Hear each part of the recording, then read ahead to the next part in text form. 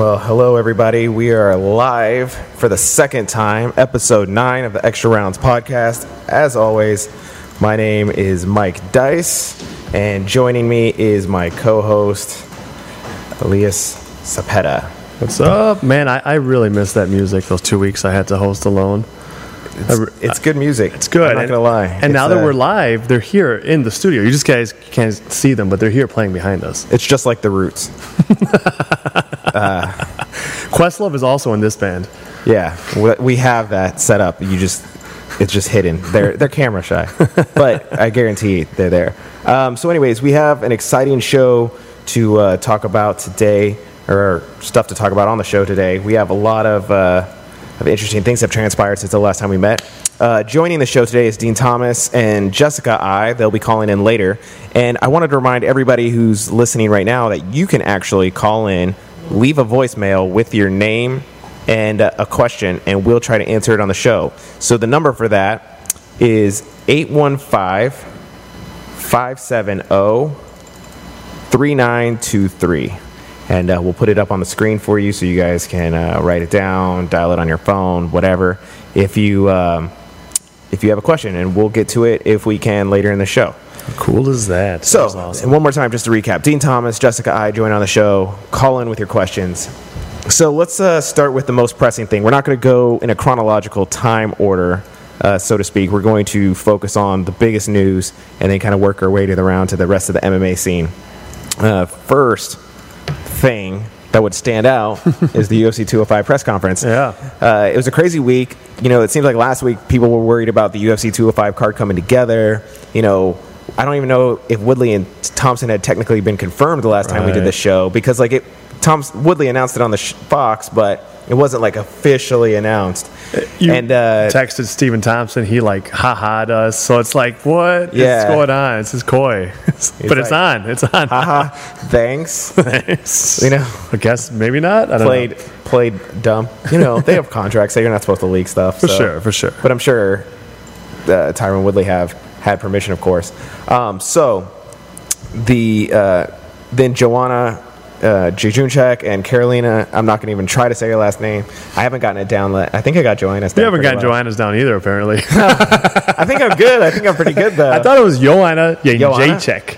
Joanna Jędrzejczyk? Jędrzejczyk. Yen. Well, I'm closer. I'm a lot closer than I would be in Carolina. Yes, same here. I just say Joanna Champion. So then they announced her as... They announced her fight. So they had 2 title fights. Fight. Then... seemingly out of nowhere to some, Conor McGregor and Eddie Alvarez fighting for the lightweight title. Kind of everybody thought that there was no way Conor wasn't going to be on this card. Dana White did his best to tell everybody that wasn't going to happen. Veteran people who have been around the MMA for a long time, I think, knew that when Dana White says something when it comes to matchmaking or something for the future like this, to take it with a truck of salt. And that's right. He denied it, and he said Khabib was going to get the card or get the fight next, and ultimately he didn't, and McGregor did. So that came about. So first of all, let's start there with the new fights, and let's talk about the whole Khabib situation. Yeah. What did you make of that? Yeah, that was interesting. I think Khabib certainly has deserved a title fight for a long time, but they're trying to get the biggest names they can on this card. They were able, apparently, to come to terms with Eddie Alvarez and Conor McGregor, who the UFC seemed to be implying before they were kind of pricing themselves out, which is a bit ludicrous. Khabib, it's unfair to him, but it makes sense promotionally for them to keep him kind of there and reserve in case someone gets injured. It's unfortunate for Khabib. It's too bad, the string of injuries he's had. But at the very least, this could help if he does what he needs to do. This could help generate a lot more interest in him. He's at least being talked about a lot for if and when he actually does get that title shot. And one of the things that their biggest gripe about it is that they're saying the featherweight division is being held up. Right. Do you think that the featherweight's being held up, or are you on the side of things that are well, Jose Aldo fought once a year on average, and he was out for longer, so no, he's not holding up the division. Which side of the fence? Oh, he's definitely holding up the division. It's just a matter of whether or not you have a problem with that. the UFC is holding up the division as well. Conor McGregor's as well. So it's just not only is it's not even honestly being held up. There's like an interim tag was put into place even before it had been a year since he had defended it, which is ridiculous. And now he's going to fight 3 times since winning the belt and not defending it. That's completely on the UFC. So if it's being held up, and it is, it's on the UFC's side. I don't have a problem with it in this sense. I'm glad Conor McGregor, as an athlete, as labor, is going for the things that get him the most money and most attention. That's great. It's unfortunate that other UFC athletes, that's even at the top levels, like Jose Aldo, don't get paid enough where they can sit around and wait. So that's a shame. So it's unfortunate for him, and we all saw how upset Jose Aldo is by all of this, of course. Right. Asked for his release. They went in the same day, asked for his release, and then clarified, no, I really meant it, and maybe I don't want to even fight anymore ever. So I feel bad for him. I'm glad for Conor McGregor. And the reasons for both are the same. I want fighters to have more opportunities, have more agency, and get more money. So it's great for Conor McGregor, although I'm a little worried that he's fighting a bit too often in matchups that aren't great for him health-wise. But yeah, no, it's holding up the featherweight division 100%. It's just a matter of whether or not you care. There was a contract picture that was going around on the internet the other day. I don't know if you saw it. I didn't. And one of the things was that it had language about the title belt, which I thought was interesting, and I forget exactly how they phrase it, but the essence of it was that they refer to it as a marketing tool that essentially has no substance. Right. So that was kind of an interesting thing. And from the UFC side of things, I don't think you can fault them at all for letting Conor do this. You can say what you want about giving in and letting Conor fight, whoever he wants, whenever he wants. The RDA fight. He tried to fight RDA. He tried to do this lightweight thing immediately, and it didn't happen. Sure. And Nate Diaz stepped in, and it was a $1.6 million buy pay-per-view. And then then he lost. He wanted the rematch. Had he won, this would probably already been resolved, and we would be talking about him defending a belt. Right. But he lost, and he wanted that fight. And then you had the biggest pay-per-view in history. And from the UFC side of things, they want to make money, and that's making them money, these super fights. And the interim title's there, and why I know Jose Aldo's not happy with anything having an interim label on it. At the same time, the UFC has a featherweight champion who could be fighting and defending his belt. So I see both sides of it. I don't know, I'm torn because I feel really bad for Jose Aldo, and not even him, people like Max Holloway, who has 9 straight wins, who he really deserves a shot, and he's left in the balance. So what happens if he fights Jose Aldo and he gets a shot at the interim title and he never gets a shot at the featherweight title? Right. And then this great win streak comes to an end. I mean, he's still young, so a long time, but it would just be really unfortunate that all this momentum he's built up dies before he actually got a shot at the real title. So I understand that side of things. And then Khabib, who was essentially used as a pawn, and he played into it a little bit, but that was just really unfortunate too, to dangle that carrot. And I don't know if they did that because they actually considered it, or if it was in an effort to throw the scent off that they were working on McGregor Alvarez, right, or if they did that as a bargaining chip with either Alvarez or McGregor. Maybe they were willing to meet McGregor's demands, and Alvarez had demands, and they needed Alvarez to acquiesce. Yeah, could have been. And they're like, listen, all right, Khabib, it is. Yeah, we already got him the contracts. It's such a strange, amorphous thing, because the UFC doesn't have they don't have the legal power to do quite as much as they make it seem they have the right to do. So they can act as if a title belt is an immaterial thing, but it has material realities, as do the rankings. It has material realities when it comes to, which can easily be demonstrated in any number of venues when it comes to endorsement opportunities and stuff. So there's no set guidelines for things. There's no independent ranking. There's no set of when someone gets title shot, who gets title shot. There's no set written independent rules. not even there's no set rules from the UFC either about when an interim title, when a title needs to be defended, when an interim title then goes into place. There's only history, and history is all over the place when someone gets stripped. So they say they could strip Conor McGregor. Conor McGregor says they can't do that, and he's not just talking about like money. I think they may not be able to just strip him, inside of a year without defending. I think they could get sued, and I don't think they want to either. But I think they could get sued for doing that because the belt has and the title has real material consequences. So we're in a really strange landscape now with the UFC where there's all this soft power. It's not absolute one-directional power anymore. I think fighters realize, hey, I can like athletes in all sports have. Sometimes I can try to renegotiate my contract. Sometimes I could ask for something, even if it's outside of the contract, and it all just depends on what they can get. So it's a very interesting situation that you did a really good job of exploring there. But yeah, it's very tenuous, I think, on all sides. Well, the UFC can say they want to strip Conor, right? And maybe they do after this fight, but they don't now. The fight as a featherweight champion, pursuing being a two-weight champion, 100%. While that's a dream for Conor, and it can be looked as them knuckling under, so to speak, and giving Conor what he wants, like it's what they want to. It generates him interest. And if you're trying to they're on the cusp of like breaking into the mainstream, and at least that's how I see it. Yeah. Other people could see it differently. You having a featherweight champion pursuing winning a championship in another weight class, something that's never been done, and it's your most prolific star at the moment, like that's an angle you want to explore for the company and promotion as a whole. So like they don't want to strip him 100%. If he wins though, what'll happen, they're saying he'll need to drop one then, and I don't think they can make him vacate a title if he owns both of them. Like there's no legal standing that they have. My thing is like if he does win,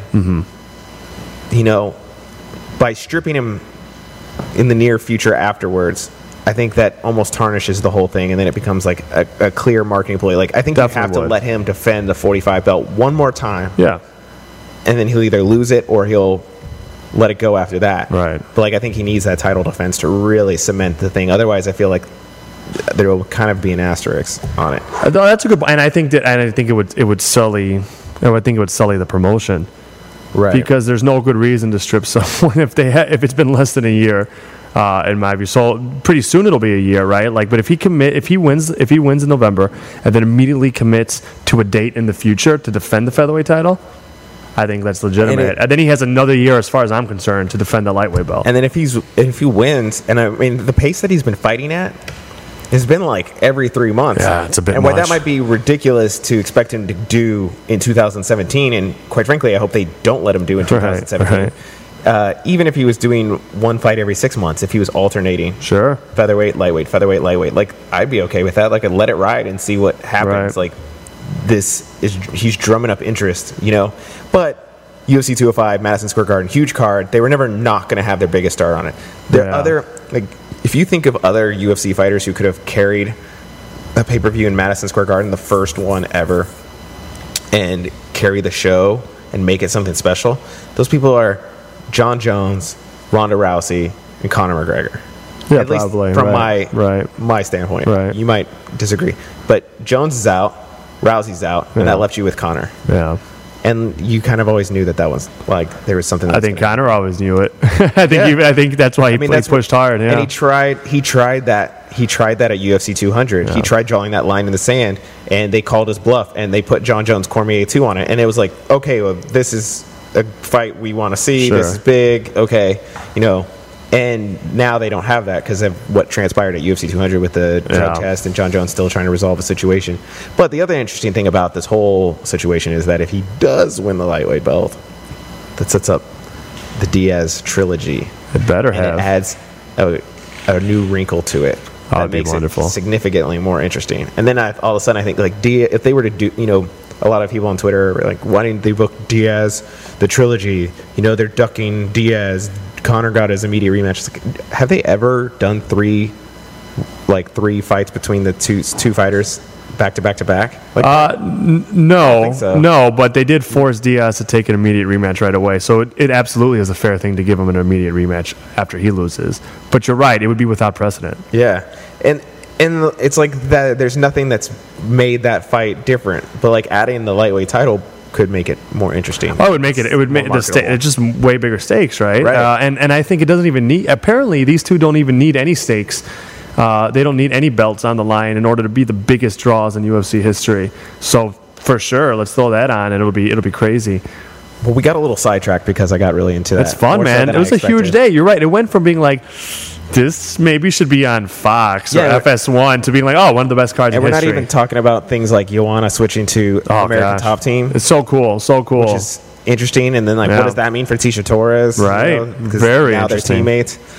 we gotta get Tisha on the show soon. Yeah. She's great, and Joanna if possible too. But yeah, and Chris Weidman's on the card now. Finally, yeah, one of the And best that fight cards was ever. announced, I think, like 2 weeks ago by Yeah. MMA Junkie, and they didn't confirm it till the day of the press conference. Yeah. Anyways, lots of craziness. And then they had this press conference, Right. and Conor McGregor Yeah. was there, and in true form, I'd like to say UFC 189 World Tour form. The Go Big press conference is September before 194 form, like Yeah. the peak of McGregor, and was laying into everybody, let everybody Yeah. have it. He was back, he was funny. The Diaz thing, the first time you kind of could see like he changed things because it seemed like Diaz was getting to him by not, Oh, yeah. by him consequently not getting to Diaz, Right. and it became a cussing war. Then the second time around, it was a little bit different in the build-up because Conor was trying to remove himself from the media, and he had just lost, so he was different in his approach. And then, of course, then there was the press conference a couple days before where all Right. hell broke loose. But this was like Conor talking smack when he was on the stage with everybody, and Yep. Cerrone was Yep. behind him, and Mendez, and he was putting them in their place and just talking smack to everybody. And it was entertaining. It was the type of thing that probably had Nate Diaz like shaking his head like he has before. Like, how in the world Did you're you going to see let his this? No, I didn't. What did he say? He just tweeted out, like, so his picture is his avatar, so it's like a close-up of his face, right? And he tweeted out the revolver emoji. So like when it was on your timeline, the way it looks, like the head's right there and That's the gun, fine. it was. I think a guy like him, he just can't fathom how you could let someone lay into you personally and insult you without being willing to fight them. And that's the thing. You see guys like Jeremy Stevens had some good lines in there. But Jeremy Stevens wasn't willing to get arrested in New York City that day on stage. He said he went looking for Conor afterwards backstage. I believe it. Jeremy Stevens is a rough dude, but no one like Nate, in the same way that Nate Diaz was willing to get arrested on stage that day on real charges because they're not going to let someone just browbeat them. Well, I think people are wise to the game, and they understand that calling out for Conor McGregor, you might get that fight, and that fight is something that you want. I think they all saw like Nate Diaz's pay, and they were like, there's a reason to call this guy out, Right. And I think he kind of saw a shot, and he took it, and then he wasn't really ready, and Conor flipped it on him in a way that I don't think he was prepared for, and it kind of caught him off guard. Yeah. And I believe Jeremy Stevens, and he does the Fox Sports Procast thing where he's like, and I believe that he wanted to confront Conor McGregor afterwards. I'm sure he looked for him. He's a nasty dude. He did. And I think the way that, if I'm remembering correctly, the way that he phrased it is that like he kind of did, but Conor didn't want anything to do with it and like back down. I don't think he got anywhere near Conor. Yeah, the it's UFC, especially with everything that happened at UFC 202, that press conference, Right. they're not letting anyone get near Conor to create a situation to essentially ruin their golden goose. Yeah. You know what I mean? If they're smart, they're not. So- I mean, they Dana White loves to, we've seen this, right? Conor will start something, touch someone, and Dana White will like grab the person who was touched. They're very protective, Well, it's as like- they should be. I think it was the weigh-ins, not. Maybe it wasn't the weigh-ins. It was the stare downs at the 200 or 196 press conference. Yeah. And so this was no water bottles. Right. And it's when Conor swung at his hand. Yeah. And if I'm remembering correctly, he's like holding Nate, but like Conor's still behind. Might have been. He Dana, did that with like- Jose Aldo at at a talk show. Said down. Dana White did. Well, so, yeah. like when he grabbed the belt Yep. at the World Press thing, he was holding Exactly. Jose Aldo as Conor was like playing to the Dublin crowd. Exactly. But then, Stuff like that's not lost on Jose Aldo, by the way. Yeah. Who's really upset with Dana White? but I don't even remember what we were talking. Oh, so then of course, speaking of water bottles, the water bottles and the monster cans were on the stage, and when he started getting a little heated and yelling at Eddie Alvarez. The camera's on Conor McGregor, and you just see the hand come in, which is Stephen Wonderboy Thompson, who's sitting next to him.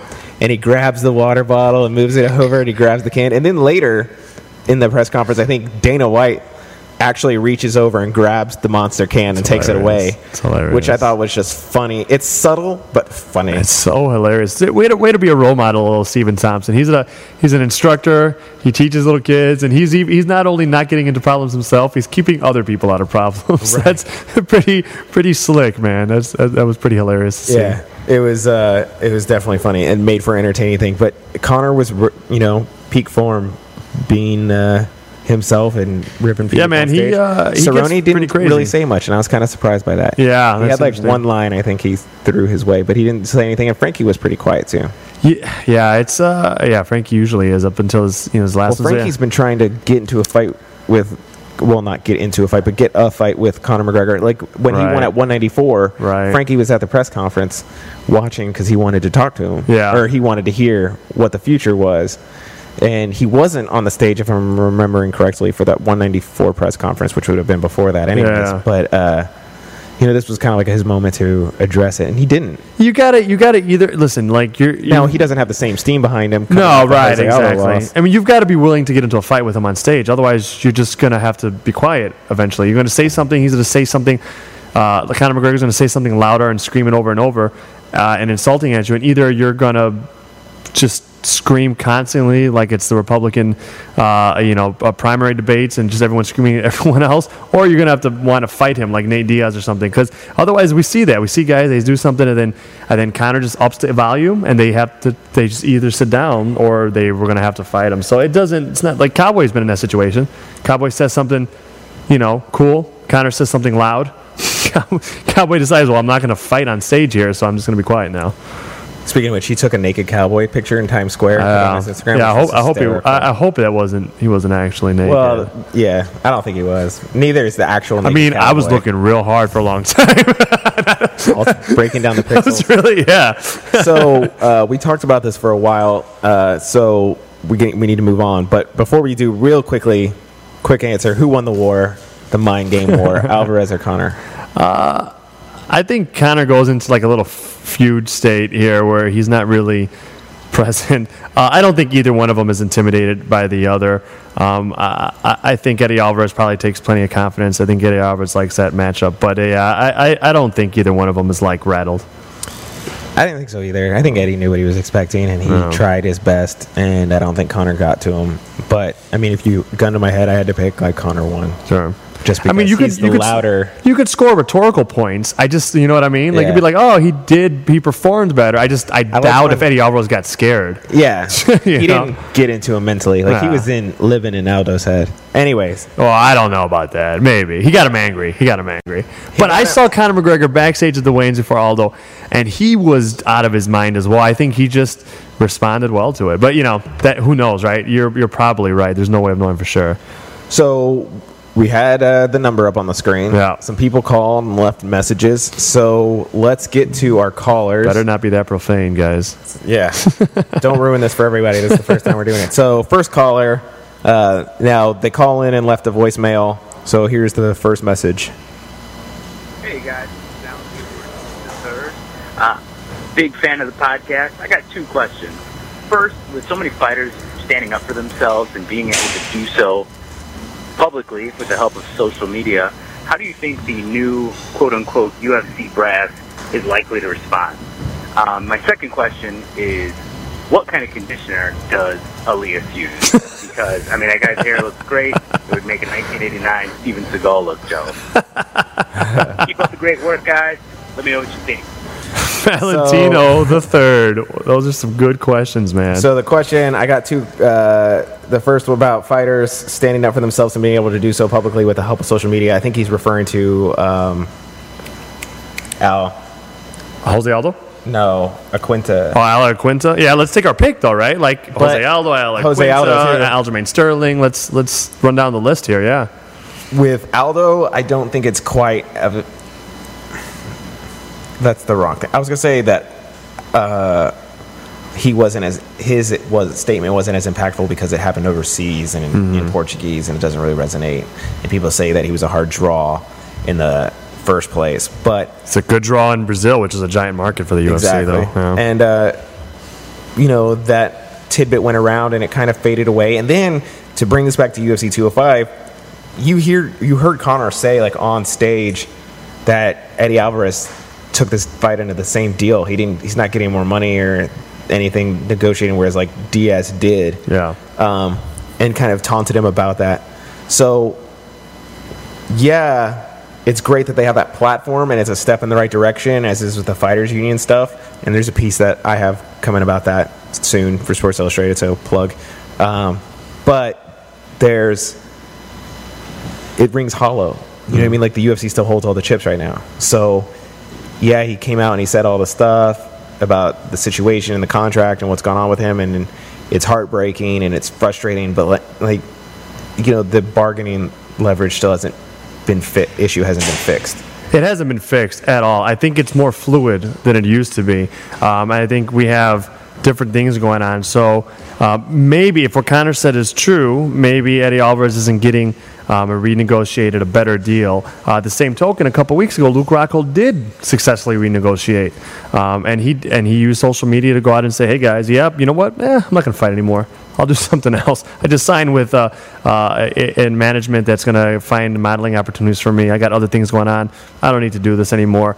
And that worked, right? Jose Aldo, we'll see if it works. He happened to make his announcement on a really bad day. Like, you're going to get drowned out if you have all these amazing announcements by this huge apparatus, UFC, about 205, right? So, but I think you're right, Mike. It's not been fixed.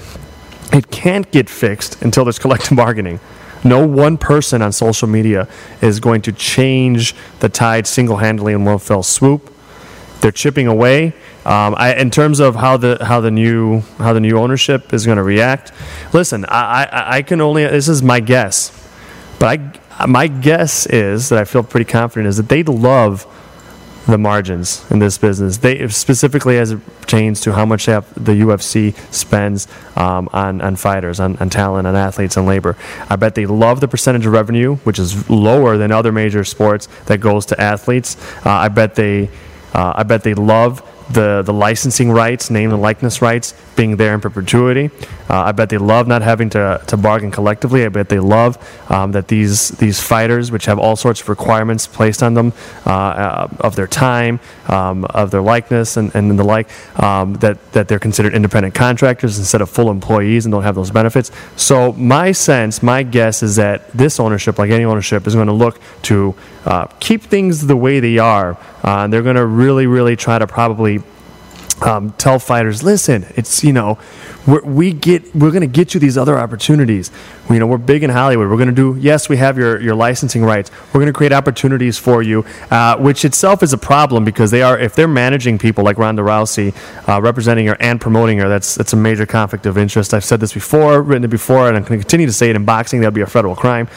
So my sense is they're going to exploit the way things are. They're going to try to continue to do them because it makes business sense to them. So that's my general sense, is that they like the way things are now. They're going to have to tighten up some stuff in case anyone starts making inroads with collective bargaining. But my sense is they like the way things are. They like the way things are. So why, like you mentioned, the discrepancy in pay, like why would they... Nobody's going to give away millions of dollars. No. Like, hey, we bought this thing. Now let's start spending more than the previous owners did. No. That being said, I have that piece coming. I've talked to 2 fighters, and one of the fighters made a point, which is kind of something interesting that you brought up, is that this company, WME, is used to dealing with unions because they deal with actors unions all the time. True. Now, it's a little bit different because they're not the movie studio dealing with actors unions. Right. They represent them. So they may not be as opposed to it, though, as the Fertitta brothers, who are virulently anti-labor. Right. So that was his point. But at the same time, it's like, I'm sure they're not eager to give away a bigger chunk of the pie. But either. that is really worth mentioning. I'm really looking forward to reading that. You're right. At least we have owners now who have a history of doing work with guilds, whereas the Fertittas don't. But thank you so much for calling in. Yeah, good questions, man. That's Conditioner. I don't use conditioner. I use whatever hand soap or gym soap is available to me, and then I dry it off as quickly as I can. But thank you. What does that mean about my hair? Well, I don't know. Yours looks way better than mine. You certainly comb yours. I haven't combed mine in about 4 years. All right, we have another caller, Justin. Let's patch you through. Hey, this is Justin Go Lightly, a.k.a. Secret Moves. I'm asking you now, Conor McGregor is a veritable chaos magician who already basically wills whatever he wants to happen into reality. What will happen if McGregor beats up Alvarez like that bully who spins Will Smith around in the intro to Fresh Prince? You get it? That's a Philly reference. Defends against Diaz. Will he do super fights? Cut off there. For good questions, even better phrasing. I like that. Justin, go lightly. I like your secret moves, man. Good Fresh Prince reference. I just saw a couple memes, Fresh Prince memes this morning, as chance would have it. So that's that's interesting. I don't know. I think Conor McGregor will have even more power if he can. This is not a great matchup for him if Eddie Alvarez fights smart and is willing to wrestle. If he manages to win, he's going to have even more power than he did before. Yeah, if he wins, he's gonna have more power. But I feel like at that point he's reached what he's wanted and he becomes more manageable. You think so? Well, because the whole issue is him trying to pursue this belt and not defending the other one. Right. And once this is crossed off his list, what's next? He's not going to put 2 divisions on hold to pursue a 170 title shot. I think he might try to. I don't think right away. No. I think he'll how about this? How about he'll try to keep both of them and defend both of them on his own time schedule, which the UFC says now that they won't let him do. Well, I think that's what he's going to try and do. Yeah. And I think that them booking him, let's say at most they book him.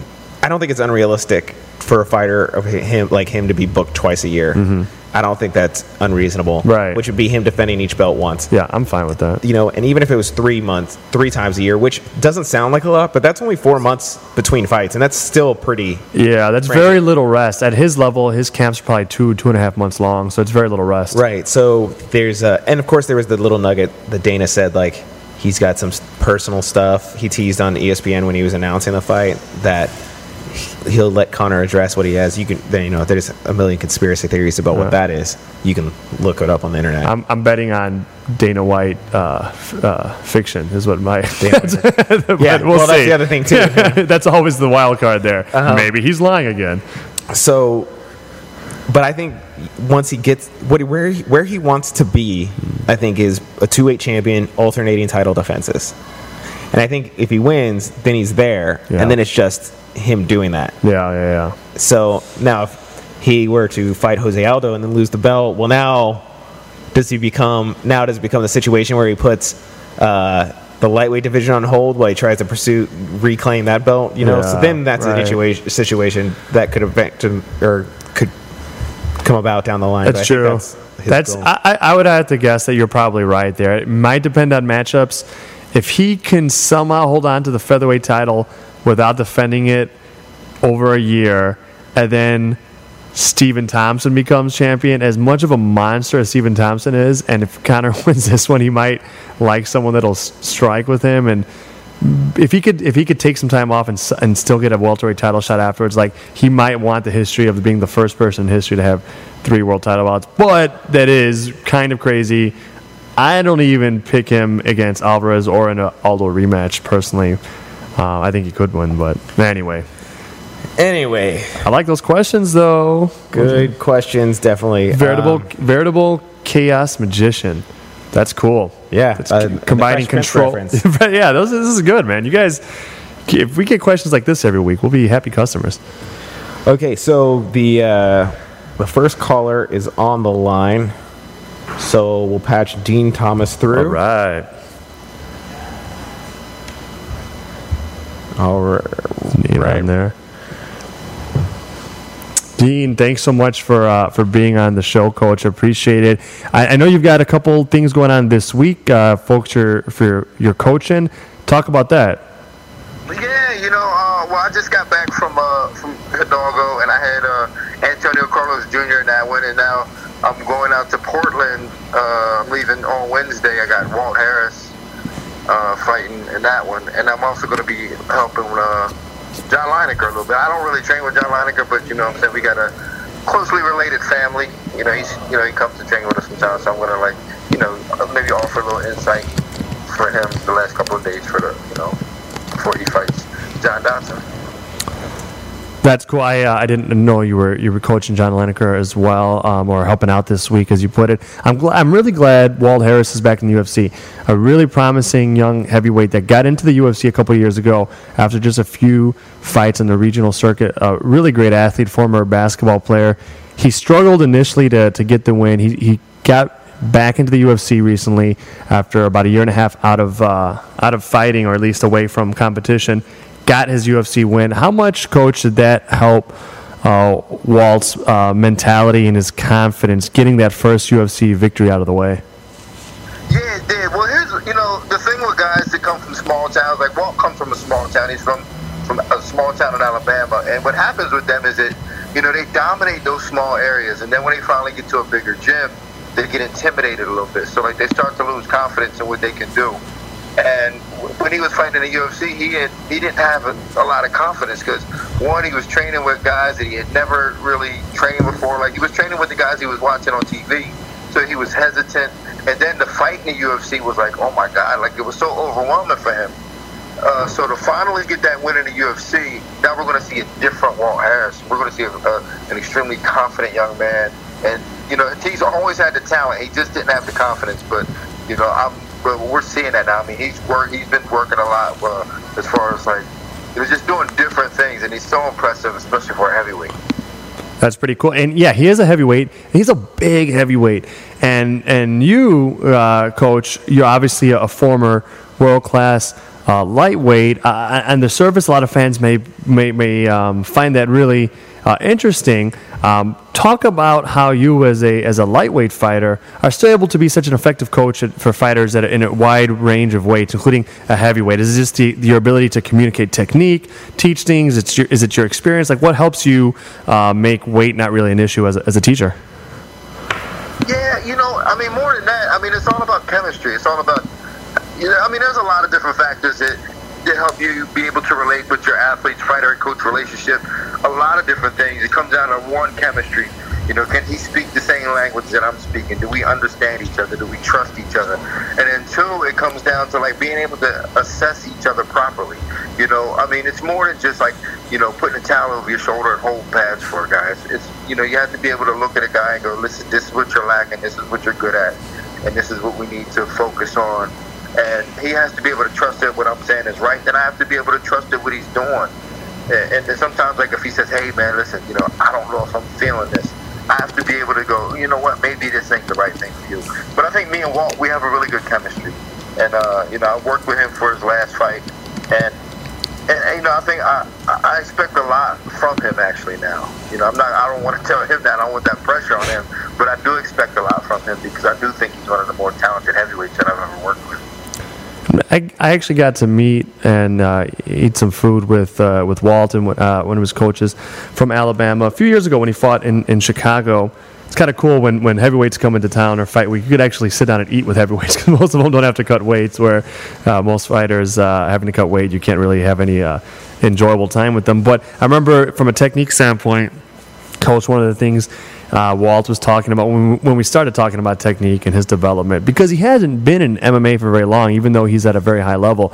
Yeah, one of the things that just stands out of my head, he was talking about, hey, you know what, it's kind of difficult to learn to sit down on that cross, really commit to that straight cross punch. He's looked good with it in his last couple fights. I know you talked about the big mental differences, which might be the most important thing, but have you seen a lot of technical improvement from him as well recently? Oh, yeah, absolutely. And that's another thing with, being able to be exposed to different resources from a bigger camp. And nothing against the guys that he was working with before. I thought they did a great job with him as far as, his fundamental development. But, now that he's with a bigger camp, he gets to experience a lot more from a technical aspect from different guys. And then what what I did was I took everything that we had, really, is from, you know, a bunch of different guys, and I threw most of it out and said, all right, well, this is what you're good at, and this is what we can do. Let's leave the other stuff in the bag, but for this fight, this is what we're taking out, and this is what we need.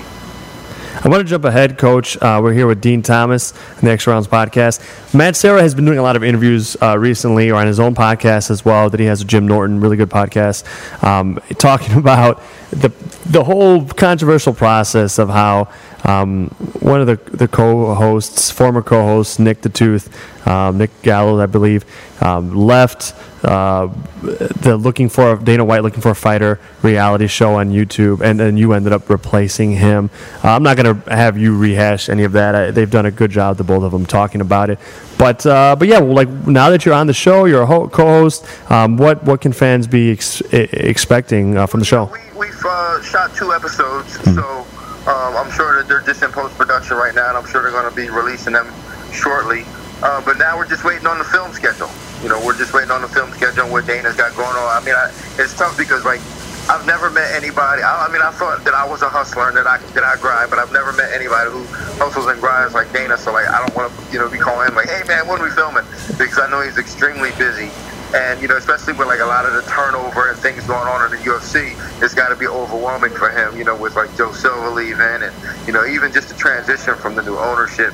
There's a lot going on right now. So, like, you know, I'm just being patient, but I know that we're going to start filming soon. Is the show been a fun thing for you to do? Oh, yeah. Well, actually, I mean, if you want to include that episode, then we shot 3. But, yeah, I can't even put into words how much fun we've been having. I mean, it's just crazy, you know.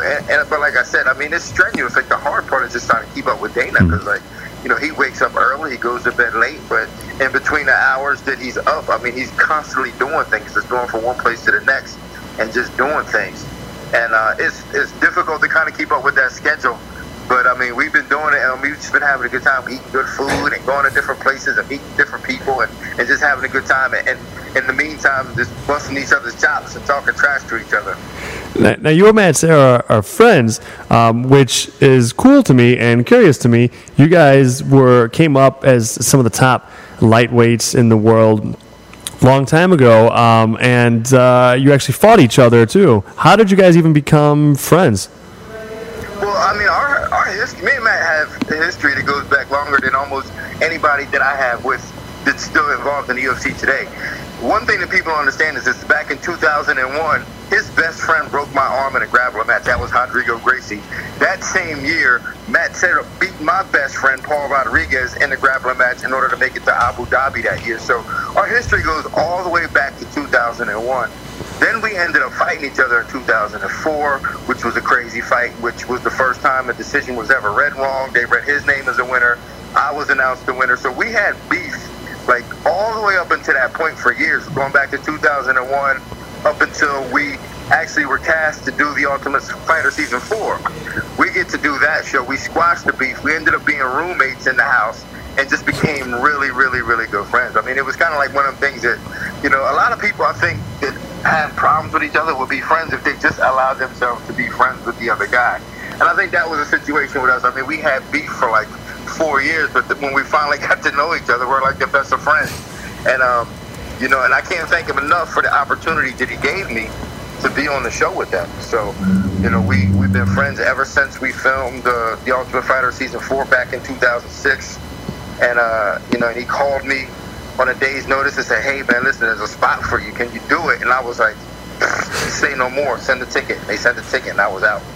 That's so cool. We wanted, before we let you go, we wanted your take on a few matchups. Obviously, you know, we know you're confident in Walt Harris and his matchup against Shamil, and I'm not, like you with Carolina, I'm not going to try the last name. I'm really sorry. I know that's offensive. I got to work on this. But so, you know, feel free to talk about that matchup, but also want to get your take on Will Brooks versus Alex Oliveira, who's Will Brooks out of American Top Team as well. It's a great fight. And also looking forward to Michael Bisping versus Dan Henderson. Just love your take on these fights if you could. Okay, well, you know, obviously with Walt Harris's fight, I mean, you know, when you know, dealing with Russian fighters is different. Like, sometimes culturally, it affects the way people fight, and like dealing with Russian fighters is kind of different because they're very hard. Like, just very solid individuals. They're just trained that way. So, you know, I mean, anything can happen in a fight, but we prepared to deal with a guy who's just really stubborn and stern. So, you know, hopefully our game plan works. You know, the way I look at fights is if we're able to impose our will and able to employ our game plan, it's going to work and we'll come out victorious. So as long as we can do the things that we've been training to do, I got a lot of confidence that Walt will get the job done. Now, with Will Brooks and Charles Oliveira, Charles Oliveira, right? No, I think it's Alex. Yeah. I get confused too. Yeah, so I be getting these Oliveras mixed up. Alex Oliveira. It's weird. We refer to him as Cowboy because he comes and trains with us every so often. You know, in fact, I worked with him quite a bit before a couple of his fights. But yeah, you know, that's kind of a tough fight to call, really. To be honest with you, I mean, when it comes to skill level, there's not many guys in the lightweight division I think is more skilled than Will Brooks. And mentality, I mean, there's nobody who's going to out-will Will Brooks. But the thing is that Oliveira's so strong and he's so powerful. Like, he might, like, pound for pound, he might be one of the hardest guys I've ever, like, held a pad for. I remember him kicking my legs once. It was just like, I mean, I felt like I needed, like, 3 extra pads to be able to deal with. I mean, he's a really strong guy. But, so, like, he's got a puncher's chance, and I believe he has a puncher's chance against anybody in the division. But Will Brooks is he's just kind of on a different level, I think. Especially now that he's got a full camp. He's going to be really prepared for this fight. And he's kind of on a different level, I think, for most of the guys in that division. The last fight you said, Henderson and Bisping. Yeah. Right there, that's the last one. You know, I think it's going to be a different fight. I mean, clearly it's going to be a different fight this time. I think Bisping learned his lesson the last time, and I think he's going to be a little bit too much of a workhorse for Henderson. And I'm not counting Henderson out. I mean, Henderson's right hand is a game changer. I mean, I think that changed the fight when he fought Hector Lombard. I mean, Hector Lombard was afraid to come forward after he, like, felt the wind of that right hand. But I think Bisping is going to do a better job of being prepared for that right hand this time. He'll stay away from that. And I think he has the ability to outwork Henderson. Henderson's a bit older now, and I know he's still got some left in him, and I know he's going to give everything he has, knowing that this is his last fight. But I don't think it's going to be enough. Well, Coach, thanks for being on the show, especially this week when you got so much going on. Please let fans know where they can find you online. You know, I'm on all my social medias under the same thing, at Dean Thomas. That's spelled DINTHOMAS, at Dean Thomas. So just check me out on social media. But other than that, you know what I'm saying, I like to stay under the radar, but I like to put out good work. You always do. Best of luck this week with all your guys. Thank you, man. I appreciate it. Cool. That was Dean Thomas. Great stuff. So we wanted to do a little discussion afterwards and takeaways. My first thing is that he managed to get his name on all social media. That's not always doable. No, he has a very unique name. Yeah, no, which he kind of does. But he does. Yeah, no, he's maybe he just threatened them a little bit with with his skills. No, he would never do that. But yeah, that was cool. It's nice and simple. No like extraneous 4 numbers or whatever. Yeah. So man, he talked about so much. Like where do you even start? I thought it was cool that he's going to be helping John Lineker out, which was totally a shock. Like I'd heard he was coaching Walt Harris. I didn't know if he was helping Will Brooks or not because he's an American top team, and I guess he's not. Maybe Mike Brown will be in that corner and some other guys. I'm not sure, but I thought it was cool because John Lineker is not like American top team, but I guess like he said, he comes in and gets work. That was pretty interesting. John Lineker certainly is lucky to have an experienced guy like him in the corner. I thought it was kind of cool too that he said they've worked with Alex Oliveira. Like he's come in a bunch to American top team. So maybe Will Brooks and Alex Oliveira have actually like sparred together or gotten good looks at each other. That's kind of interesting to me. Well, speaking of the fact that he was talking about being in John Lineker's corner, even though he's not a coach, it reminds me of what Perillo was telling us last week when he was talking about being in BJ Penn's corner, but he didn't work with him, but he was just there, and he was kind of explaining why that happens, and it's more common than you. That's true. That's right. Yeah. That's kind of what that made me call back at, and I thought it was really interesting when he broke down working with a heavyweight because it's fighting, and fighting. People would say fighting's fighting, but there's different things. Like heavyweights move differently than the lightweights. There's different things you want to do or accomplish, and so there could be a gap that's difficult for somebody to coach people at different weight classes. So that was really interesting to me. And he's totally right. He talked about having like a relationship and being able to speak the language, and I think that's an emotional thing. That's an important thing for fighters. They need to be able to trust. They need to be able to understand their coach, because it's so much of it is psychology. And also, he probably selling himself short. Like, I think when you're as technical as Dean Thomas is, and he's just an amazingly well-rounded fighter, you probably are able to break things down regardless of weight class too. But yeah, that definitely stands out. Like, that's not super common in that own camp. Which, and another interesting thing you see kind of inverted is Conan Silveira, one of the heads of American Top Team, a former heavyweight fighter. He's a huge man. He coaches a lot of the American Top Team women, which are a lot smaller. But he's in a lot of their corners and helps them out a lot. So I guess if you're a good enough coach and you've got a good enough relationship, you can make it work. Yeah. And the whole thing with the show has been an interesting thing to see, the back and forth. Of course, he's just kind of caught up in it. Yeah, that's why I didn't want to make him talk about the drama. Like, maybe I should have. I mean, he's not involved in the drama. So exactly. You can't ask somebody to weigh in on drama that he wasn't there for. He wasn't a part of the conversations. Right. I mean, like, he heard one side of the story when he was coming on, or I guess two sides if you count Dana White. And But that's a fun show, and I think it's an underrated show. You know, in the amount of time that they've had, I mean, I don't have looked into viewership numbers or whatnot. There's been some notable stuff that's come about from that show. Notable fighters. Northcutt from the thing. He's become a huge, I don't want to say huge, but he's become a star. And somebody's pushing. Oh, for sure. Mickey Gall. I think he's going to be a star for sure. You know, that it'll be interesting to continue to see that show progress over time. It's an important show, and it is like fun to watch. Like, it's a pretty well done show. It's a pretty good time, you know. Well, The Ultimate Fighter was so important to the UFC at one point in time in helping grow the sport. I don't think that this would by any means have the same impact that The Ultimate Fighter would. Right. But, you know, some people are tired of The Ultimate Fighter. And this is kind of a unique, different way to kind of go about something with the same goal. Find new talent, highlight new talent, get new talent onto the roster. Totally. So, and I'm glad it's bringing more spotlight to guys like Matt Serra and Dean Thomas. I got nothing against Nick the Tooth. I don't know Nick the Tooth. I thought he was funny on the show too. But for sure, having two amazing actual fighters like Matt Serra and Dean Thomas is pretty cool to have, you know. Yeah, and it'll be interesting to see the new episodes with the new dynamic. Yeah. So that'll be interesting. Well, we have also another guest lined up on the phone. Boom. We have joining us Jessica Eye. She fought at UFC 203 against Betch Correa, lost in a decision. The decision was pretty controversial, at least from my standpoint. I don't know how you feel about it. Yeah, I thought it was a bad decision. I scored it for Jessica. Yeah, so let's see. Let's get her patched through. Cool.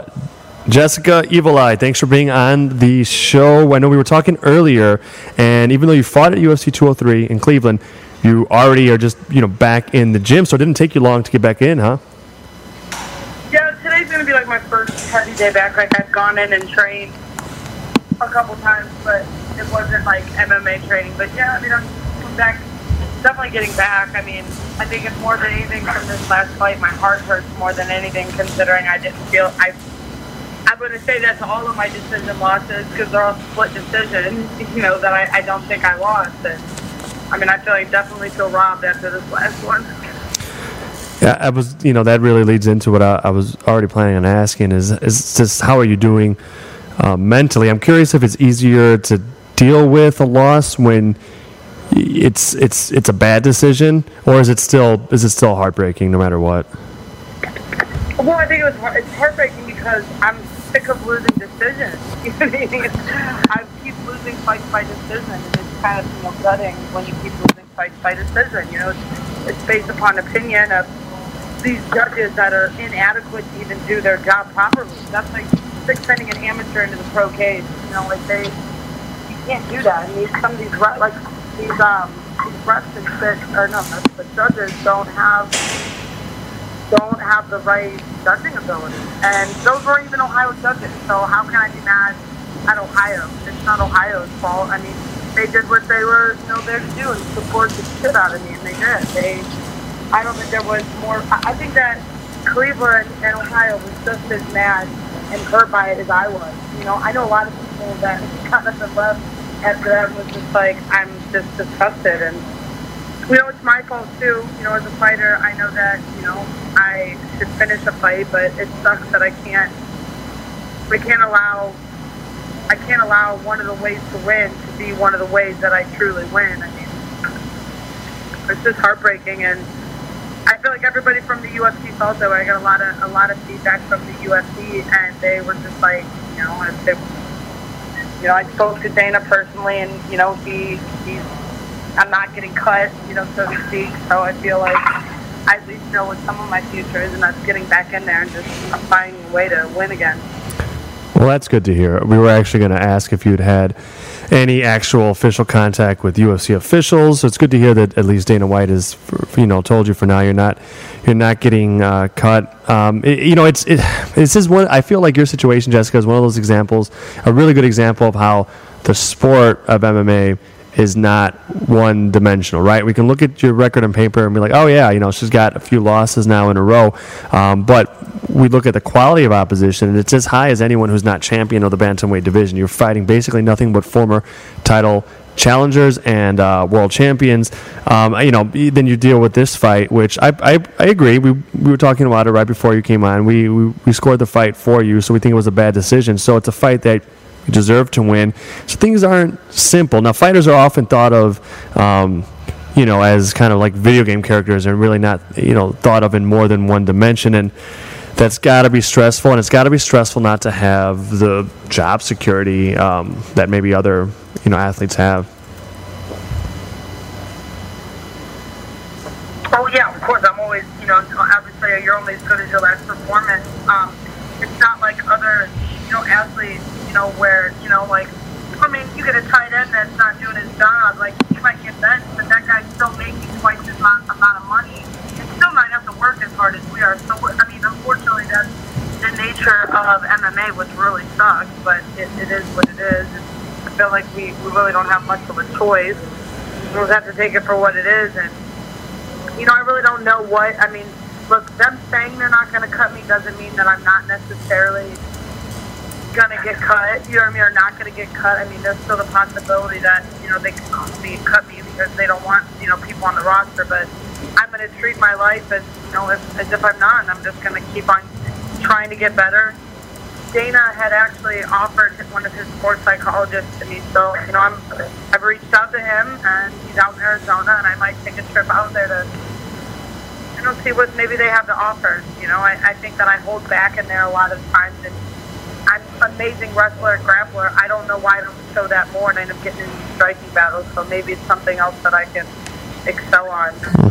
That's interesting, talking about psychology. Did you feel a lot of extra pressure, Jessica, fighting at UFC 203, coming off of losses, and then fighting it at home? Like, it's got to be amazing to fight at home, but it's got to be a lot of pressure as well. I wanted to be here in Cleveland to fight. You know what I mean? I was very happy about that. You know what I mean? In that way. So I don't necessarily think that it was that. I think it was just a matter of. I don't think it was that. I think that I was happy to fight here in Cleveland. I could care less that I've lost my other fights because I'm living in the now moment, and I don't feel like that had anything to do with it. I think that I've obviously maybe carrying something out there that I'm not doing, and I'm gonna let the sports psychologist be the one to figure that out for me. Yeah, it's cool to go. It definitely makes sense. You hear a lot of athletes making good use of sports psychologists, and I'm not really up on all of that. But it's still kind of tough to hear you talk about, because you're talking about, I need things you can do better. And of course, win, lose, or draw, athletes, fighters are always trying to see what they can do better. But at the end of the day, we're still talking about, at least in this last fight, a decision that you probably deserve to win. So you're trying to improve, but your performance should have gotten you the win anyway. And yes, people like Dana White and many fans say, you've got to fight for the finish. Well, yeah, and fighters do try to win all the time in ways that people who don't compete can't understand, and decisions are allowed. Like, that should be a legitimate way to win. You should be able to trust. I don't know if you remember back in the day when figure skating went through like this huge controversy in the Olympics about how they felt that it was unfair judging, and they didn't feel like they were getting a fair chance because there was no set-up system, and they listened to their athletes and they went and fixed it, for them. And I feel like there should be a judging, aspect for, us also, and there isn't right now, and it sucks. It's just, it makes for, life to not, be very fair. And I mean, I either I could be a part of the solution or I can continue to be part of the problem, but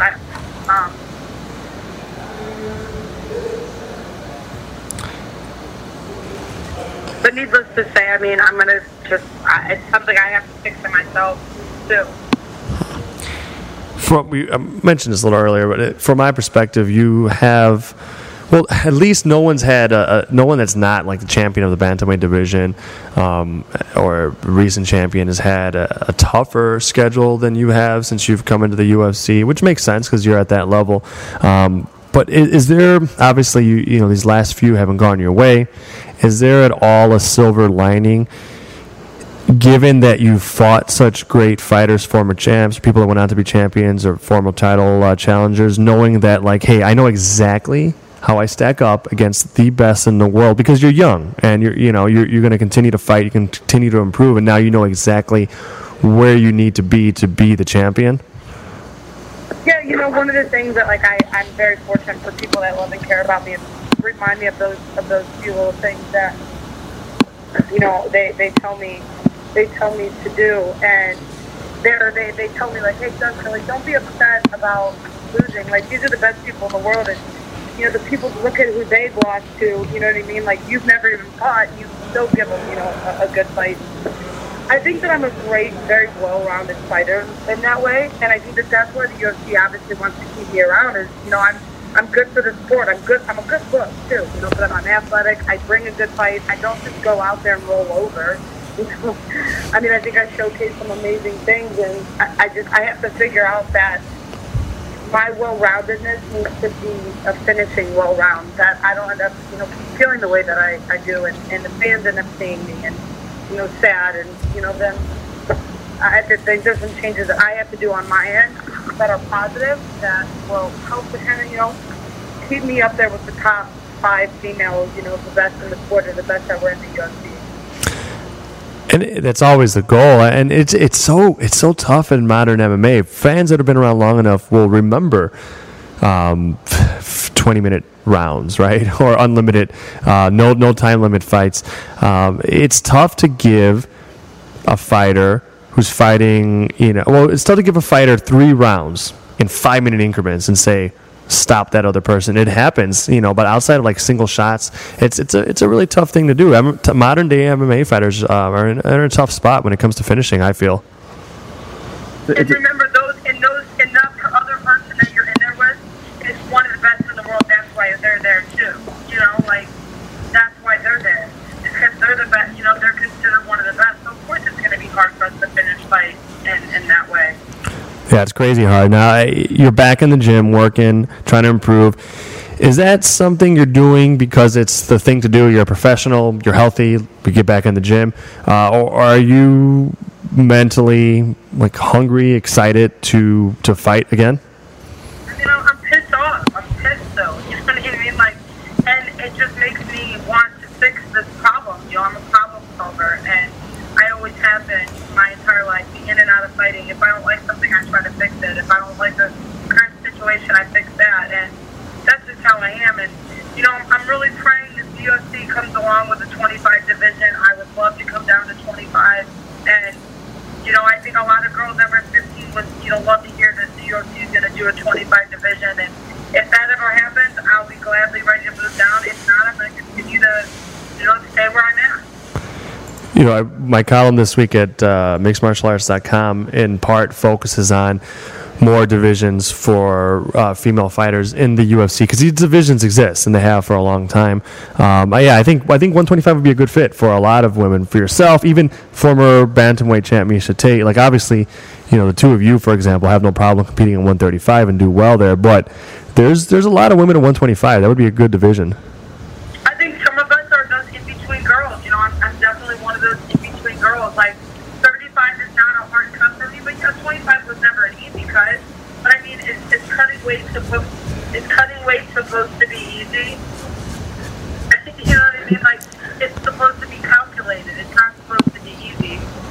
That's true.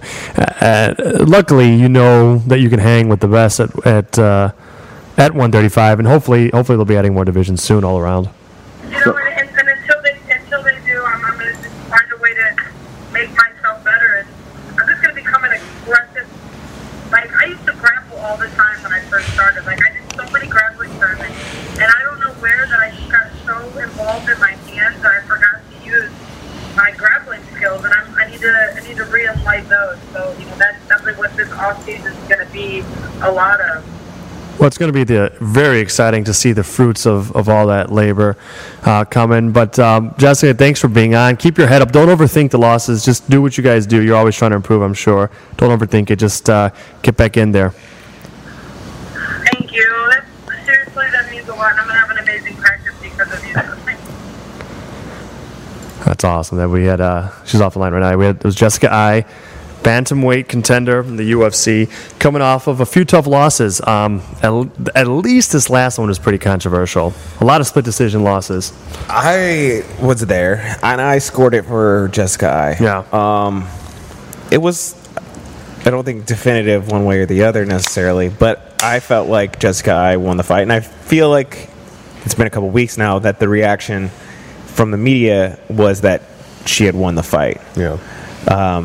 So it was disappointing to see, especially in front of the hometown crowd, and you saw the reaction Stipe Miocic got. Like, it would have been huge for her. I bet. And this is just another hurdle, and she's been overcoming so much stuff, and she was so emotional leading into the fight, talking about her father and whatnot. And selfish plug, shameless plug here. I talked to her at UFC 203, so I have an interview coming this week with her, and we'll work in some of the stuff that she just told us as well. So, you know, it was just such a turbulent time for her, and it's just one of those things. It's just disappointing to see her do everything right and really dedicate herself, and then feel like you got screwed. Yeah. It's not like she lost. It's not like she got knocked out or she tapped. Like, you know what I mean? Yeah, it's a tough thing, and it's so really appreciate her talking openly and earnestly, and your conversation with her. Can't wait to see that profile. But she's cool to talk to. It's not like I have, and I don't think you either have like some long-standing professional relationship with her. But she's earnest, and she'll talk, and she'll discuss things, and she'll open up. And I hope fans realize that and appreciate that. And I think they do. I think she's got a really good following for where she's at. And one part is her exciting fighting style. The other part, I think, is her personality, her willingness to talk about things. Well, the Cleveland community is just so tight about everything, and she has that. And we initially bonded. We met the first time at like UFC Fight Night 49, Stevens, Cub Swanson, I think it was. Okay. I could be wrong, but it was definitely in San Antonio. And we were talking, and she's from Cleveland, and I'm a big fan of Cleveland rapper Machine Gun Kelly. So like that's what we talked about. And I've joked with her when I talked to her at UFC 203 that this would be the first time I interviewed her, and I wasn't going to ask about it. And but like I know what his following is like, and the Cleveland and the Midwest, they're quick to rally around him, and you see it with Stipe Miocic, you know, and the response that he's getting in Cleveland. Like if you just dropped an alien into UFC 203 and they had no idea that Stipe Miocic was a hometown person, like they would think that he's the biggest star in the sport. That's cool. Based on the way that the crowd responded to him. That's and cool. So they love their people, and it's like the LeBron thing and the Cavs thing and the Browns. Like, even though the Browns are so bad that they rally around them, it's just a Cleveland thing to support their people, and she's a Cleveland person. So she's got the support. She's got the thing behind her. I marked down some notes from some of the things that she talked about. Judging, since we're on that subject, it's been a big discussion for a long time about the judges, and the big gripe is that a lot of them are boxing judges who don't fully understand the sport and how to score properly takedowns and grappling and controlling position and those kind of things. And there definitely needs to be some reform there. But it's what are your takes on about uniform judging? I think she's right that there's a problem, right? Diagnosis is correct. Prescription maybe is tougher, but not only do we deal with boxing and kickboxing judges who don't know MMA very well becoming MMA judges. Most of them didn't know boxing or kickboxing very well. And the reason is most of them weren't practitioners. I'm sorry, but it's a very tough. I'm not saying like you need to be a world champion in what you do, but it's going to be a very tough thing to us to view and enjoy something if you've never done it. If it's a little tough to watch football if you never tossed the ball around, and if we're talking about evaluating. That's a high threshold. There are a lot of coaches, former fighters involved in boxing, kickboxing, and MMA, officiating and judging. There's not enough, and we need any able-bodied person who is involved in judging to take part in the practice of it, or have done so in the past, and or just get a lot more information from the commissions. The commissions are all underfunded. The commissions all are led by people that don't know much about sports, and mostly they're political appointees. So there's a lot of problems in a lot of areas from people not really having expertise in regulating, officiating, in all combat sports. Now, see, I'm a person who is a fan of the sport, and I like to think I know a thing or two. And I've really always been fascinated by jiu-jitsu. I've never practiced, but I've taken Muay Thai, but I've never practiced jiu-jitsu. So from that standpoint, I don't, but I've watched enough where I feel like I understand it. But even with my level of understanding, wherever that is, you watch people like the scout videos that BJJ Eddie Scout Bravo was telling us about last week. So I check out some scouting videos, and I feel like I can watch a fight and be like, okay, well, he's going to try and pass the guard, or he's going to move into side control, or he's doing this, and I can understand what he's doing. And like, okay, he put his foot on his hip, like he's going to try and and I understand that. But then like I still watch these breakdowns, and it's even more technical than I like. Like I get the big picture of it, but there's still details that I'm not aware of that makes it really fascinating for me. And so, what's the solution? Like, who then is in charge of training MMA judges? Is it like up for? I mean, the UFC could take the lead on it, but I don't see why. I guess they don't view it as their problem. And it would technically be a conflict of interest for them to be involved in regulating, which they already are. Well, not necessarily involved with regulating, just like a certification course, right? Like who It's all part of the regulation apparatus, though, right? Like ref cert and judges are still part of the regulation apparatus broadly. Yeah. But they're the only ones with the money. Like promoters are the only ones with the money to do it, which is the tough thing. But it's not their problem to fix. Yeah, they'd rather have finishes anyway. Probably right. Yeah, no, that's true. It isn't a problem. It can bite them in the butt sometimes. Yeah, it's a really tough thing. If Jessica Ai was the champion, right, like the promotion, you know what I mean? Like if this was just, they would have much rather had maybe somebody like Jessica Ai win. And sure. It's hard to look at it. Maybe that situation that they would have they would prefer one person to win or the other. Right, like if it was Conor McGregor who lost a close decision to some guy from another country who doesn't have a huge following. Right, like a real bad decision. Yeah, like they would really, it would affect them. Yeah, yeah.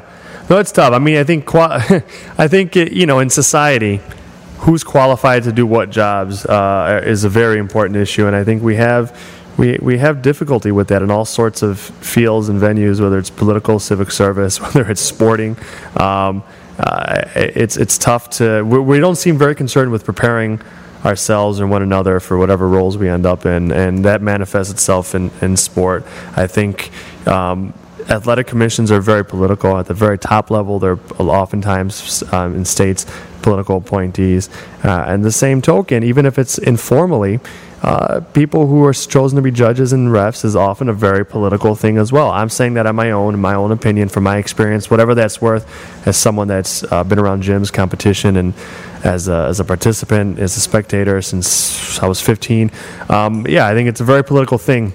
So that's not a very qualitative thing. I think there's earnest people in judging and in reffing. I know some of them. I've gotten to have a lot of conversations with a lot of them. And at the end of the day, you can cover a lot of ground if you are earnest, if you care, and if you watch a lot of footage and a lot of teaching from a lot of good people. Like you're saying, right? You watch a lot of fight tapes. So you haven't trained jiu-jitsu yet. We're going to train that. We're going to change that soon, Mike. But like you could still be like, okay, I watch a lot, I care, and so I'm listening to right people. You can pick up enough broad strokes to say, I think this person won. You definitely can. But yeah, it only adds to it if you've actually have some personal first-hand experience with what it is that you're evaluating.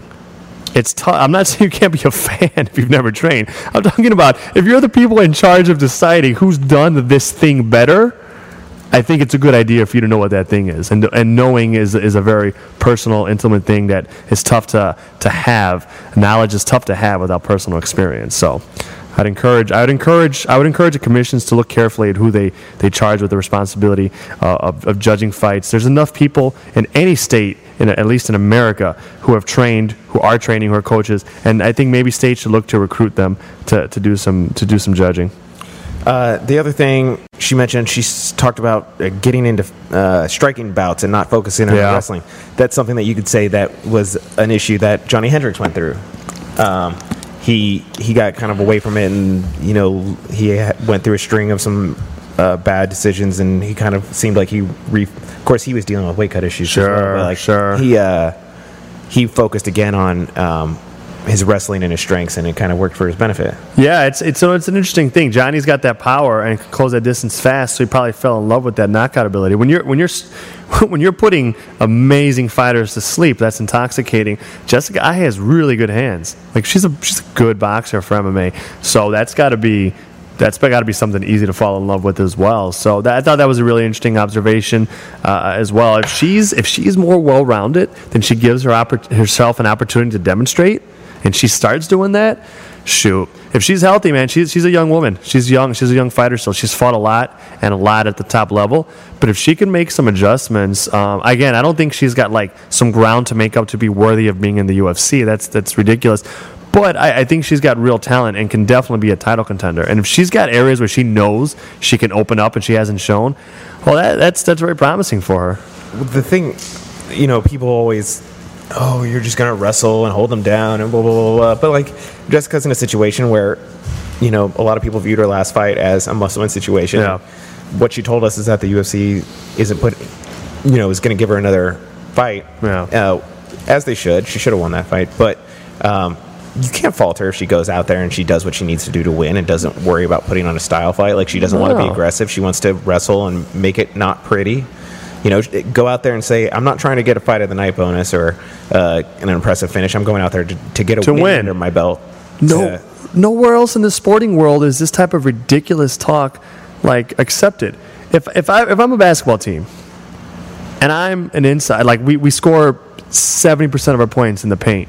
We've got to feed it into the big men. We rebound, we get second shots, and we put it in.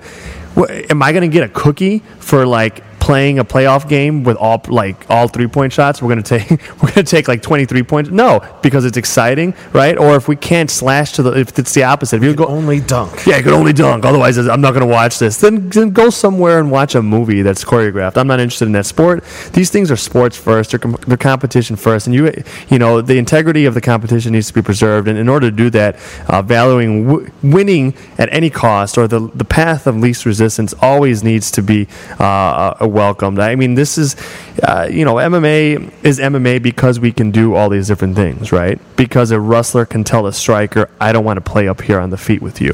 I'm going to use my skills to take you to a different place. If you're not interested in that, then don't criticize the sport. Just don't watch the sport. That's what the sport is. There's sports where we can just punch and kick or just punch. Those are awesome sports. The MMA is everything. Those exist. Those exist. They're great. Watch them. Fansided covers them.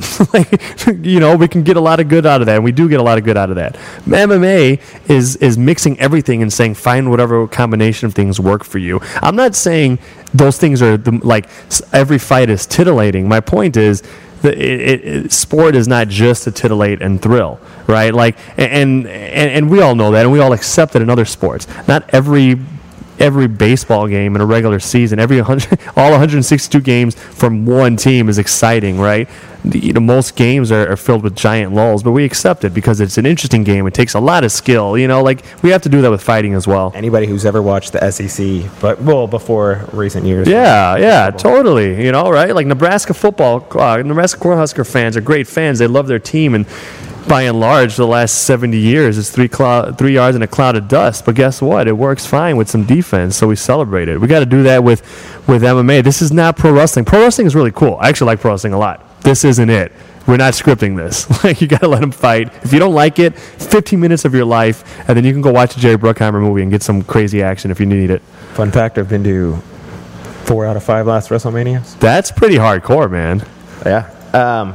So anyways, the other topic she brought up was multiple divisions. And I think that's an especially one, and that's kind of why I saved that one for the last, because of everything that happened with Chris Cyborg leading up to the Brasilia card. She released a documentary that showed her cutting weight. Perillo talked to us about her weight cut, and it's heartbreaking to watch her go through. There's one scene where she steps on the scale, and she, when they're checking her weight, she just collapses and then just crawl like in a ball on the floor, naked, crying. Like her boyfriend puts a towel over her and whatnot. And it's just really heartbreaking to watch. And the need for more women's divisions. So you are saying that you're writing a column. So that's up there. Talk about it.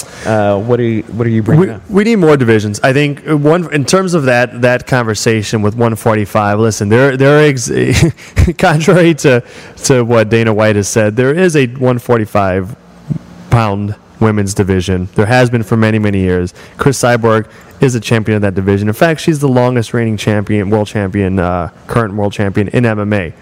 She signed to the UFC. She's fighting the UFC. I think it makes sense to have her defend her lineal world title in the UFC. These fights that the UFC are making are not significant in any other way other than her taking part in them. Right, they're making much smaller women come up and fight her for no particular reason. It's not fair to her for the weight cut. It's not fair to those women because she's a lot bigger than them. Did you see her response to that Dana White comment? Her most recent one? No. It was a tweet. No, what did she say recently? There's no 140-pound division either. Yeah, that's exactly right. Exactly. So these are the same types of things that Dana White said about all women fighting just a few years ago. Oh, it's not deep enough. No, that's not true. That's just ignorance. All sorts of things are said to keep certain races and certain genders out of sport throughout history, and they're usually not correct. And let's call it what it is. The UFC had a prohibition on women fighting for many, many years. Same way Major League Baseball had a prohibition on black people playing baseball. Now they've got a prohibition on 145 pounds, and it's a lot more selective, but it's not any less arbitrary. I also think it's just good for women's MMA. Like Joe Rogan came out with a lot of tweets, and he was very outspoken saying we need to do this. Not only is it good for Cyborg, but it's good for women. There's a lot of women out there that are fighting at 145 pounds. They're great athletes. That range, like 135 to like 170, for men and women, is like athletes in every sport. It's kind of like a sweet spot for athleticism. He's like, it'll be good for women's sports. It'll be good for women fighters, and they'll do well in the UFC. Chris Cyborg, the champion of the featherweight division, is doing really good numbers. Does really good numbers on websites. Really good numbers now as a headliner. So I think it was the fourth best ratings on FS1 for any card they've had all year long. She's a star. She's a star largely without the UFC excellent PR machine pushing her. With it, people will watch her, and they'll watch her even if she weighs 5 more pounds. So I think we need more of these divisions included in the UFC. The UFC are the big leagues. They need to have the divisions, just like they needed to have a 125-pound, male division. They need it for women as well. There's just a lot of great athletes out there. It's a tough thing to handle. It's a tough thing to manage a roster that big. I'm not saying it's easy, but the UFC shouldn't be giving the reasons they're giving, which is there's not enough depth to it. There is as much depth to the 145-pound division as there was when the UFC started, as there was for the bantamweight division when the UFC started it. And like Joe Rogan also pointed out, it'll grow when the opportunity is there. When women can play in the big leagues at that weight, in a few years we're going to see a growth, just like we're seeing at bantamweight now. Ronda Rousey was dominant, the most dominant fighter probably in MMA, and now we've had like 16 new champions. It's because there's things pick up speed really, really fast when there's that carrot, that golden carrot at the end that we can strive for. So that brings up several points. One, the argument about that is like that, when Ronda Rousey came in, there was Miesha Tate, but they had already fought in Strikeforce, and so like you could say she was a star, sure, but the biggest gripe forever was about Ronda Rousey when she was on this run of dominance. The thing about her was that that it wasn't a division. It was just Ronda Rousey who was running over cans. Right. I don't believe that to be true necessarily. And it showed that it isn't now, right? But, yeah, and it showed that it wasn't. No. But that was a strike against her, or what people would say.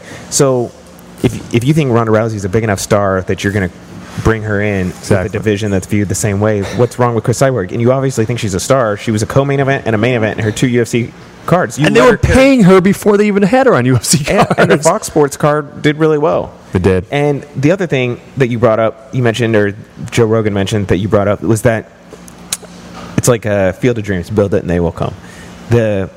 We've seen with the women's division that when it started coming to prominence, partly because of Ronda Rousey, people became to it.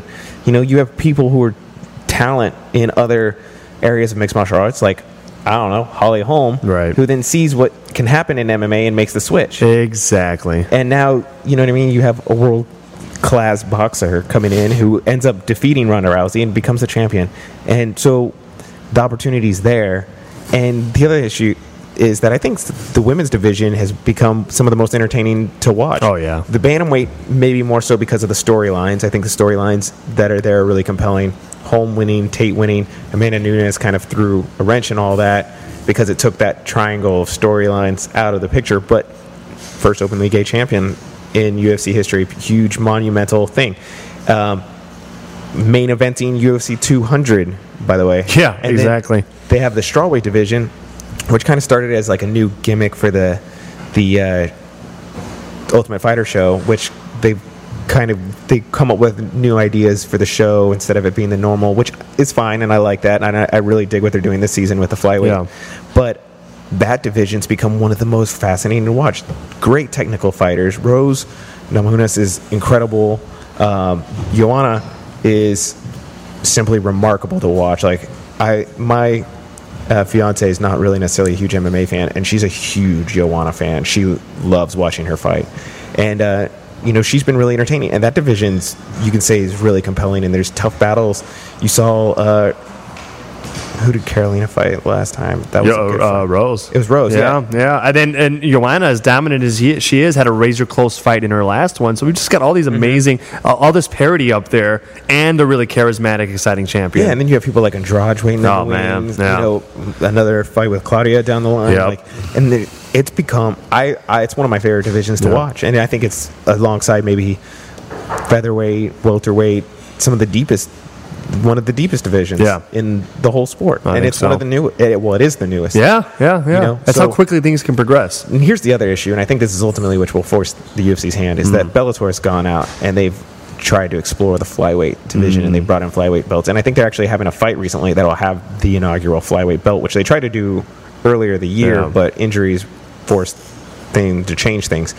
But I think they're finally going to do that. So it's kind of like, Strikeforce going after fighters that they didn't have, who were up and comers, and then finding fighters in weight classes that don't have an opportunity in the UFC. And it's a smart move from Bellator as a way to compete and to lock up talent that doesn't have a home in the UFC. But at the same time, that could ultimately be something that forces their hand. I hope so. I hope so. The UFC's like, we gotta have this flyweight division, and we gotta have the featherweight division. I hope they do. Bellator's got to commit. Bellator used to have several really good women's divisions, and then they just crapped the bed and decided to stop doing it. So if they stick with it, they can really push the sport in a good direction. The interesting thing is that you always talk about, we think about UFC 205, there's 3 title fights on it, and we're so excited about it. If you add a flyweight and a featherweight division for women's, that's 2 more belts that are in the mix. Yeah, right. And that's how many more pay-per-views that then have 2 title fights on. That's a really good point. Which is a huge marketing and selling point. Yeah. You know what I mean? So if you're not gonna adjust the weight structure of the men's divisions north of 155 so that you have one every 10 pounds, and you're not going to add any more men's division, we got to add these women's divisions. Why not? Yeah, right. I mean, what does it hurt to have a women's title fight in a co-main event? All it does is add another marketing, 2 titles on the line, 2 titles on. That's right. It makes it compelling and interesting, and then these 3 title fight cards can happen more frequently. It's just, I don't know. It seems like a no-brainer from a marketing standpoint. Yeah, no, it definitely is. You sell title fights. It absolutely. For Fox cards, for pay-per-views. When you've got a certain mindset that defies logic and what's in front of you, like women shouldn't fight in the UFC, like the president of the UFC has had recently, it's hard to get that out, right? Like when you think that, because that's a lesser than thing. And that's a hard thing to kick. It's just going to take a long time for an organization who has spent most of their history thinking women don't even belong there to give them the same, even resembling the same type of opportunities. It's not a rational thing. Yeah, it's a shitty cultural thing. It'll happen eventually, just not on any of our timelines. I know. I hope it happens soon. So we wanted to preview the upcoming weeks. Do you want to tease everything that we have? Or? Sure. So, fortunately for all our listeners, I'm going to be largely gone for the next 2 weeks. I'm going to be out of the country, but I will be connected, and I'll still be sending some cool interviews over the interweb waves. I think that's the technical term, over to Mike, so he can be playing them as well. We've got 100%. We've got Ricardo Lamas. We've got a couple other people working on. We'll keep it a little secret for now. Ricardo Lamas is going to be fighting BJ Penn in the Philippines in October. Really, really fascinating fight. We had BJ Penn's coach, Jason Perillo, on recently. We might replay his talk about BJ Penn before that fight as well. But we'll have Ricardo Lamas, who's local, he's going to be talking to us from his Florida training camp. We're going to be talking about the fight. We're going to be talking about food as well. He's a hungry man because he's in training camp, but he loves food. He's from the Chicago area as well, so I'm definitely going to ask him about all the things that we're going to try to eat together after he's done with this fight. Maybe bring the cameras along. So that's going to be fun. We're also trying to get some other folks on the line this weekend before I leave. But yeah, we're going to have some good stuff because we've got some big fights coming up. I'm going to actually be gone while UFC 204 is happening. And so we're gonna probably repackage Jason Perillo talking specifically about Mike Bisping and his rematch as a title defense against Dan Henderson. That's a fight. There's a dangerous one for Mike Bisping, but then one he really, really wanted. And his coach Jason Perillo has some real thoughts about where Michael Bisping probably was when he fought Dan Henderson the first time, and where he is now going into this rematch. So that'll be a lot of fun to hear from him.